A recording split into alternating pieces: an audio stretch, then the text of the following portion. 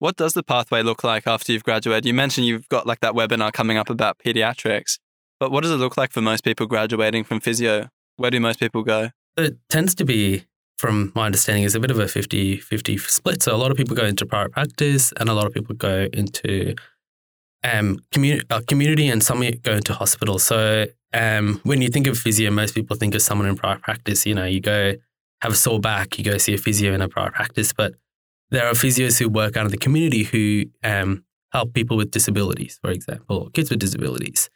You can work in a hospital. So if you, let's say, have an operation, you might see a physio straight after whilst in the hospital, and they'll help get you started on your rehab journey. So it's a bit different for everyone. It's depending on what sort of things they like while they do physio. So once you get your certificate at the end of this year, right? Are there any like extra steps in terms of like registrations or extra training or extra courses you have to do to become a qualified and certified physiotherapist? Yep. So in order to work as a physio, you need to be registered with the Australian Health Practitioner Regulation Authority, or APRA. So you sort of apply for that registration, and you can't really work as a physio unless you're a registered physiotherapist.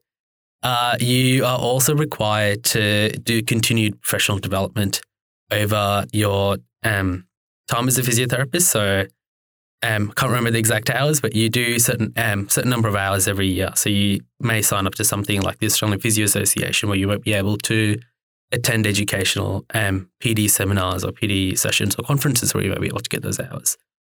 It's a lot of continual learning while you're a physio. What are you looking towards doing? I am really attracted to cardio physio. So I have really, really enjoyed my placements in the cardio setting, but I'm also a little bit interested in teaching as well. So I've got a little bit of experience teaching, and I'm trying to find some role where I'll be able to do a bit of both. What does the multidisciplinary teams look like when you're in the placements and in clinic? So when most of my placements have been in hospital, so the multidisciplinary team is a whole bunch of different professions that, you know, for physios, you work really closely with doctors, and you work really closely with different surgeons and OTs and nutritionists. So one of my placements was in the trauma ward at the Royal Melbourne Hospital. So it's a level 1 trauma centre. So a lot of people, after they've encountered an injury, get sent to the Royal Melbourne. And in that team, I was working with trauma surgeons who would just, you know, fix them up. And I was working with OTs, and we'd do sessions together to try and have more efficient consultations. And yeah, it's a whole bunch of cool, very fun, but very fun and very collaborative professions that you get to work with. That sounds so amazing. Reflecting back, this is more of a curiosity question, but reflecting back on like your whole 3 years of postgraduate studies, what has been like the most exciting thing that you've either learned, participated, or achieved during your studies? And also, what's been like the most, not challenging per se, but what's something that's really like made you, kind of like pushed you in the course? I think the volume of content that you learn, especially in your first year, was something that I found extremely challenging. So I did come from an exercise science background, so I was quite lucky in that I had a background of anatomy, a background of biomechanics, and some basic physiology. But you learn so many other things. You learn pathophysiology, you learn human physiology, you learn exercise physiology, all this sort of stuff, which I sort of had to learn in a very short period of time. And it's a lot of content, so it's it was very challenging for me personally. But I think one of the things that I found the most helpful was, because physio is such a tight-knit, small group, majority of the people are experiencing the same thing. So you sort of form a group and you kind of struggle through it together, or you work through it together. In that challenge, I guess I found, like, you know, some of my most closest friends that I'll call my best friends for life. So that's awesome. That's so awesome. Yeah. So it's, yeah. Do you think postgrad was what you expected it to be? Definitely not. I think I was expecting postgrad to be like, you know, something chill. You go in like in a couple of times, like in a week, and you learn a couple of things here and there. You do a little bit of placements. Like back in my undergrad, when I did placements, it was 1 or 2 times a week. So I was expecting something similar, and it's a little bit more intense, but it's intense with content and opportunities that you might redo that part actually. It was more intense than what I was expecting. So it was in undergrad, I was going to classes, doing placements 2 or 3 times a week. But when I came to postgrad, it was 4 or 5 times a week. But it was all things that I was excited to learn and excited to experience. So it was definitely different, but pretty good. Throughout your whole postgraduate course, just reflecting back, are there things that you may have done differently if you had the opportunity to do so? Bit of a tough question. Look, I think I probably would have tried to have been a bit more organised earlier on. But I think I've had a really great time in my postgrad course. There's not really much I would have done differently. I think it's definitely a big learning experience, but yeah, there's not really much I would have changed. What advice would you give to someone who's in undergrad at the moment, maybe going through their final years of undergrad, getting ready to sort of choose a postgrad course, or maybe they're inclined towards doing physio as well? What advice would you give to someone at that stage trying to make a choice about their postgrad options? Look, I think I'd definitely recommend going to shadow a physio if you're interested in physiotherapy. One thing that helped me make my decision was I went to private physio clinics, and I was able to, quite lucky to have shadowed some physios. So I got to know a little bit about what they do. But I think it's okay to not know as well. With physio, you still have the opportunity to switch courses after your first year. You can still try it. You can try it out and see if that's something that works for you or doesn't work for you. But yeah, I think definitely try to shadow if you can. Talk to people. You can always reach out to MUPS if you want to. There's always people who'd be happy to talk to you about why they chose physio, and see if we can try and organise for you to come talk to someone in person as well. How did you go about organising shadowing a physio? Did you just reach out and get in contact and ask if you could come along? So I emailed a couple of clinics, and I said, hey, my name is Sue, and I'm thinking about doing physio next year. I'd love to know what the role entails. Is it okay if I come and shadow you for once a week or half a day? And luckily the first person I reached to said yes. So well, that's awesome. Yeah. But yeah, reaching out, I think it doesn't hurt to send an email. I think if they ignore it, they ignore it, but majority of the time they'll be more than happy to take people on. And during this shadowing of a physiotherapist, do you feel like in your placements and even maybe in your future career as a physiotherapist, do you reckon you can take those like experiences and understanding of what they did in their practice into your clinical practice? Absolutely. I think there have been patients that I saw as a student on placements who were similar to patients that I saw I was shadowing.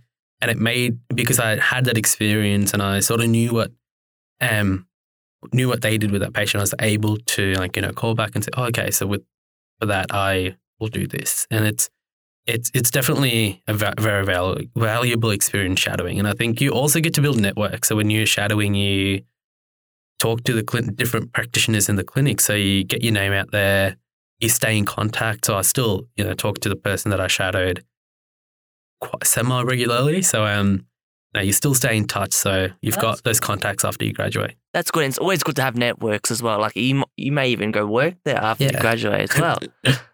In terms of those people that you have shadowed or viewed as supervisors throughout your pathway, in terms of having them as supervisors on placement or just lecturers and teachers at the uni as well, have you ever received advice from them that's really stuck with you or helped to guide you through some of the more difficult components of the course? Yep, I think that the physio lecturers and staff are very friendly. They genuinely want us to succeed. So when I've been stuck with career options, I've called or talked to some of my lecturers, and they've sort of advised me, taken me through what they did, what they recommend. I think it has given me a lot of clarity. So I think speaking to my lecturers and speaking to my other contacts has definitely helped me sort of figure some things out. Awesome. Now I've got another question for you, but it's going to be a complete 180 because we've talked a lot about clinical physiotherapy, but there's also research physiotherapy as well. And after the DPT, you do have an opportunity to do research as well. So could you just give us a little bit of insight about if you're I don't know, a student, for example, and you're thinking about doing research in physiotherapy, like give us some insight about that. Like what options are there available? So there are heaps and heaps of options. So you can finish physio and go straight into research if you like. So you can apply for a PhD and try to do a PhD and do some research that way. Or you can go and practice for a little bit. So you can go join a hospital, or you can start some work in private practice, get some experience, and then try to find an area that interests you, and then go into research that way. So you can, even at some hospitals, you have opportunities to do research. But yeah, there's plenty of opportunities after, even in the course. So in your final year, for your last 2 placements, you are elective placements. So one of the options that you have is a research or education elective. So you can start doing look at a little bit of research even in your final year if you like. That sounds super interesting. I didn't actually know that. I'm actually studying the course. It's definitely, yeah, I think I've put that as one of my preferences, but yeah, we shall see. But I think it's really good because if you do have a research, like, you know, if you're really interested in research, you can try to do that elective and see if that's really for you. Is that something you're interested in doing, Jordan? Yeah, well, it was for me. I've always loved research. Like I did so many research in like practical subjects during my undergrad here. And I was actually thinking to myself, like at the end of 3rd year for me, should I do like honours? Should I go to physiotherapy? And I always loved physiotherapy. I always wanted to do physiotherapy. And I chose DPT because when I was doing like my little research, I found out there are some components of like, there are some research subjects available. And I was like, oh, that's awesome. So I still have the opportunity. But now just hearing that you can do research placement in your 3rd year, I'm like, wow, that sounds so interesting. Like I actually am considering it now. Yeah, well, that's one of the other reasons I chose this course as well, because I did, you know, thought about maybe going to a research/teaching role as well after I graduated. So the research elective is something that, yeah, is very, it's a very good opportunity to try and see what research is like and what the day in the life of a researcher looks like. And luckily at Melbourne, we've got Chisholm right next to us, so the Centre for Exercise Research. I can't remember their full form, so Chisholm, one of the leading sports and physio exercise research facilities right next door. So it's a very, very good opportunity. And there's also like Peter Mac as well. There's Royal Melbourne Hospital, the Children's, Epworth, Vincent's. There's so many places where you can do your actual research there if you're curious. I think it's amazing. There's so many options. Yeah, very enlightening. There's so many things in physio. I just had no idea the broad scope of things that you could do. And I'm sure for anyone doing physio now, it might even be enlightening for them or for you, Jordan, to find out more about the course you're already doing. Might do it straight after this podcast. But thank you very much for joining us today, Sivan. It was absolutely fantastic to hear Thanks about. Thanks for having me. Absolutely. Yeah, the pathway you took and everything like that. Appreciate it, yeah. And I hope people find this useful. I'm sure if they have any questions or queries about what physio involves, the pathway, they can get in touch with the Physio Society and find that if that's online, or they can reach out to us via Facebook or email. You can just search mops.org and you'll find us. Too easy, superstar. Thank you again. I really do appreciate it. Thanks, Sivan. Great to have you. Thanks, everyone.